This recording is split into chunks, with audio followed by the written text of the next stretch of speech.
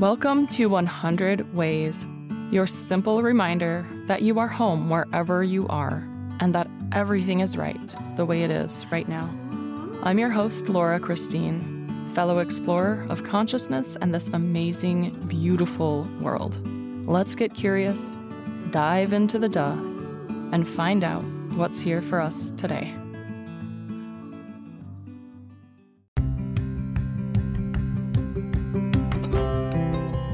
Welcome to 100 Ways. This is your daily exploration of self and soul. I'm your host and fellow explorer, Laura Christine.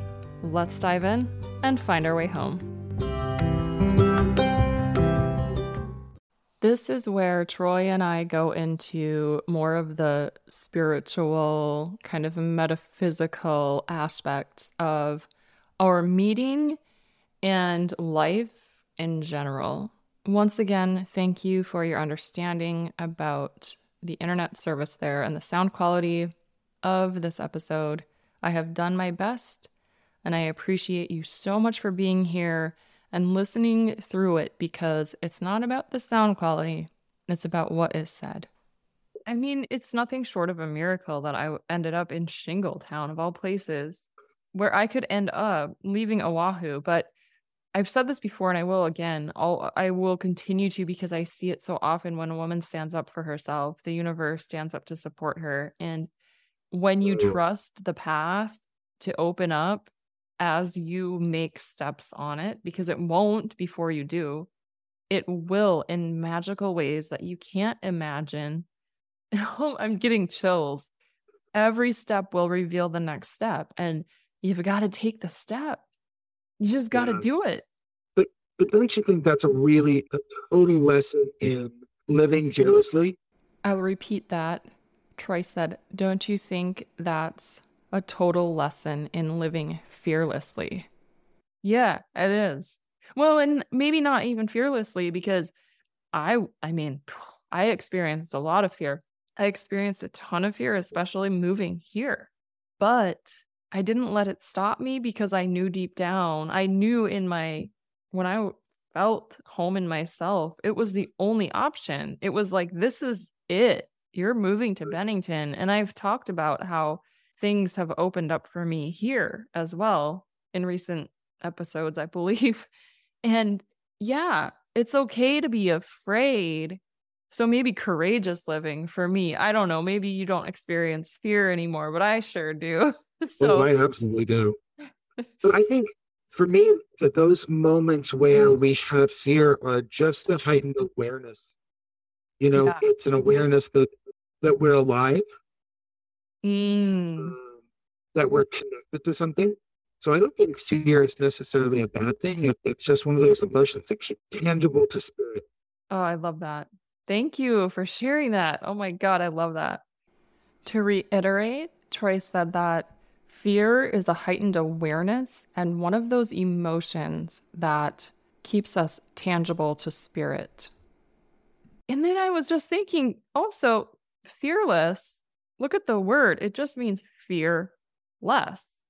Less fear. Less fear. Doesn't mean you have none. You're never going to have none. Weird would it be if everything was easy? It'd be boring, dude. Totally boring. No one would grow. So the whole point of even being in this experience of human life would be like not even, the purpose wouldn't be there. So neither would we. Right? I know this is a weird analogy, but for me, working up here, doing hair up here, is void of fear for the most part. I'm growing a little bored of that. Yeah, our nervous system needs contrast.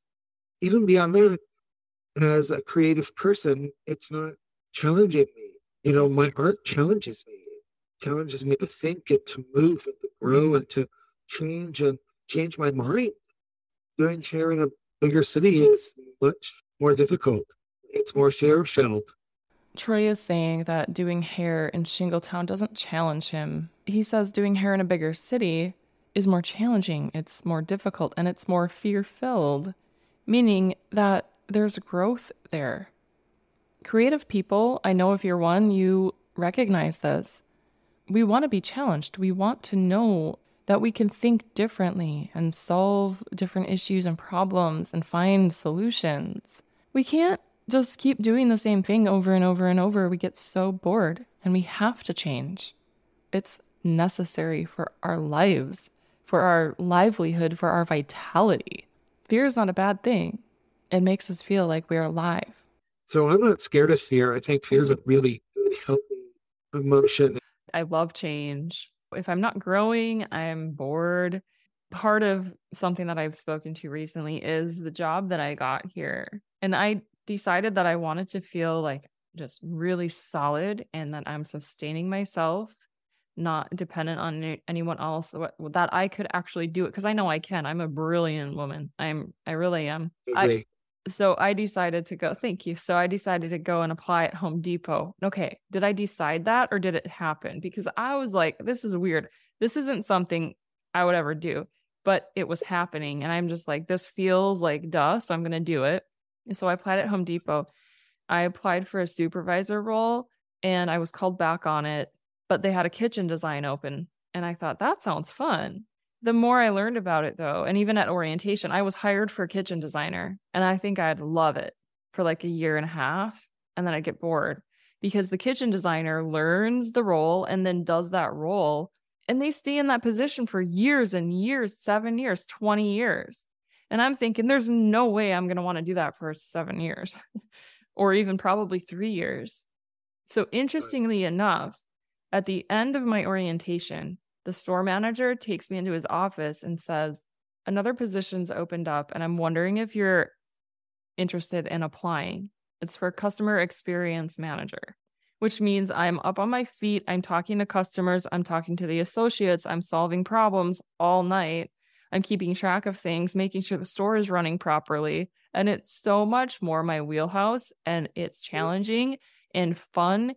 And the fact that I get to interact with so many people is huge for me because I feel like my purpose in life is to, at least my intention and my aim is to lift others up in whatever way I can. And it doesn't matter what I'm doing, where I'm working.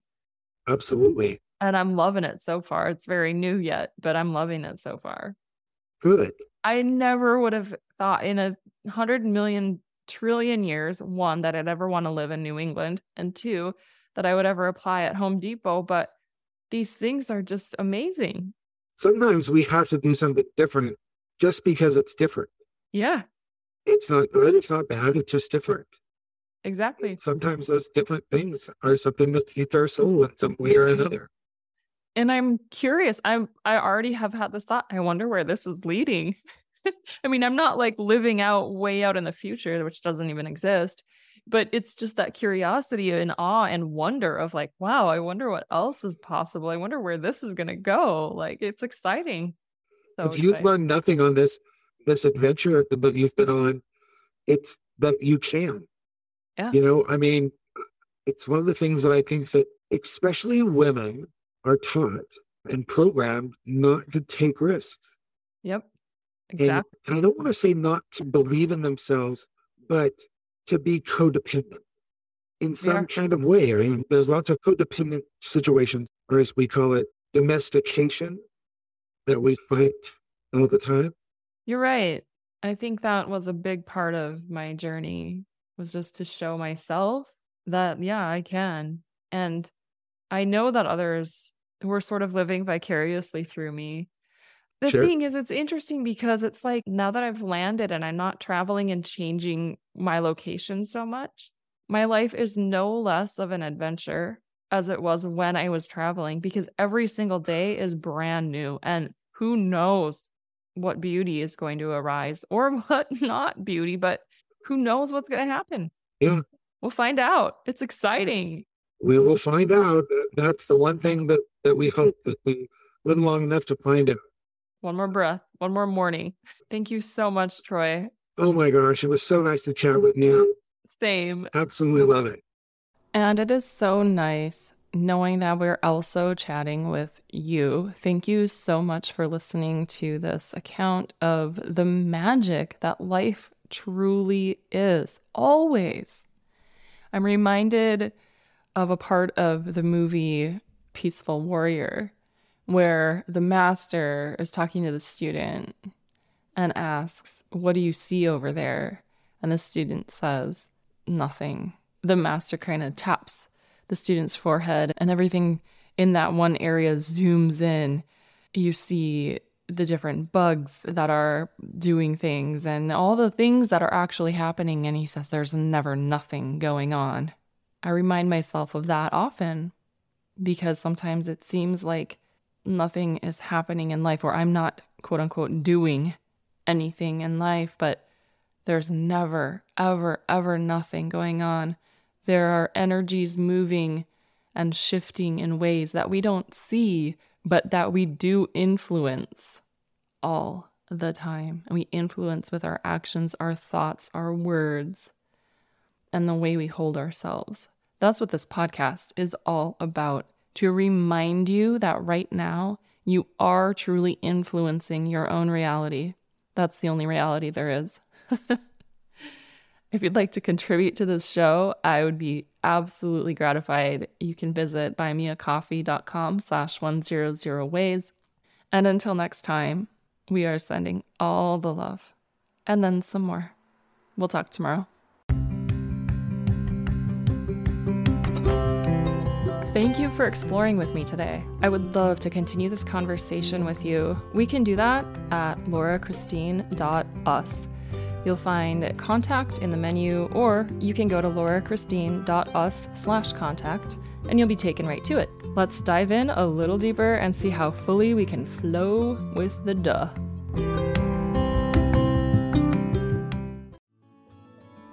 Thank you for being here. I would love to hear from you. Go to laurachristine.us to let me know your thoughts on this. And remember, as Rumi said, there are hundreds of ways to kneel and kiss the ground. Also, you can't fuck it up. I said that.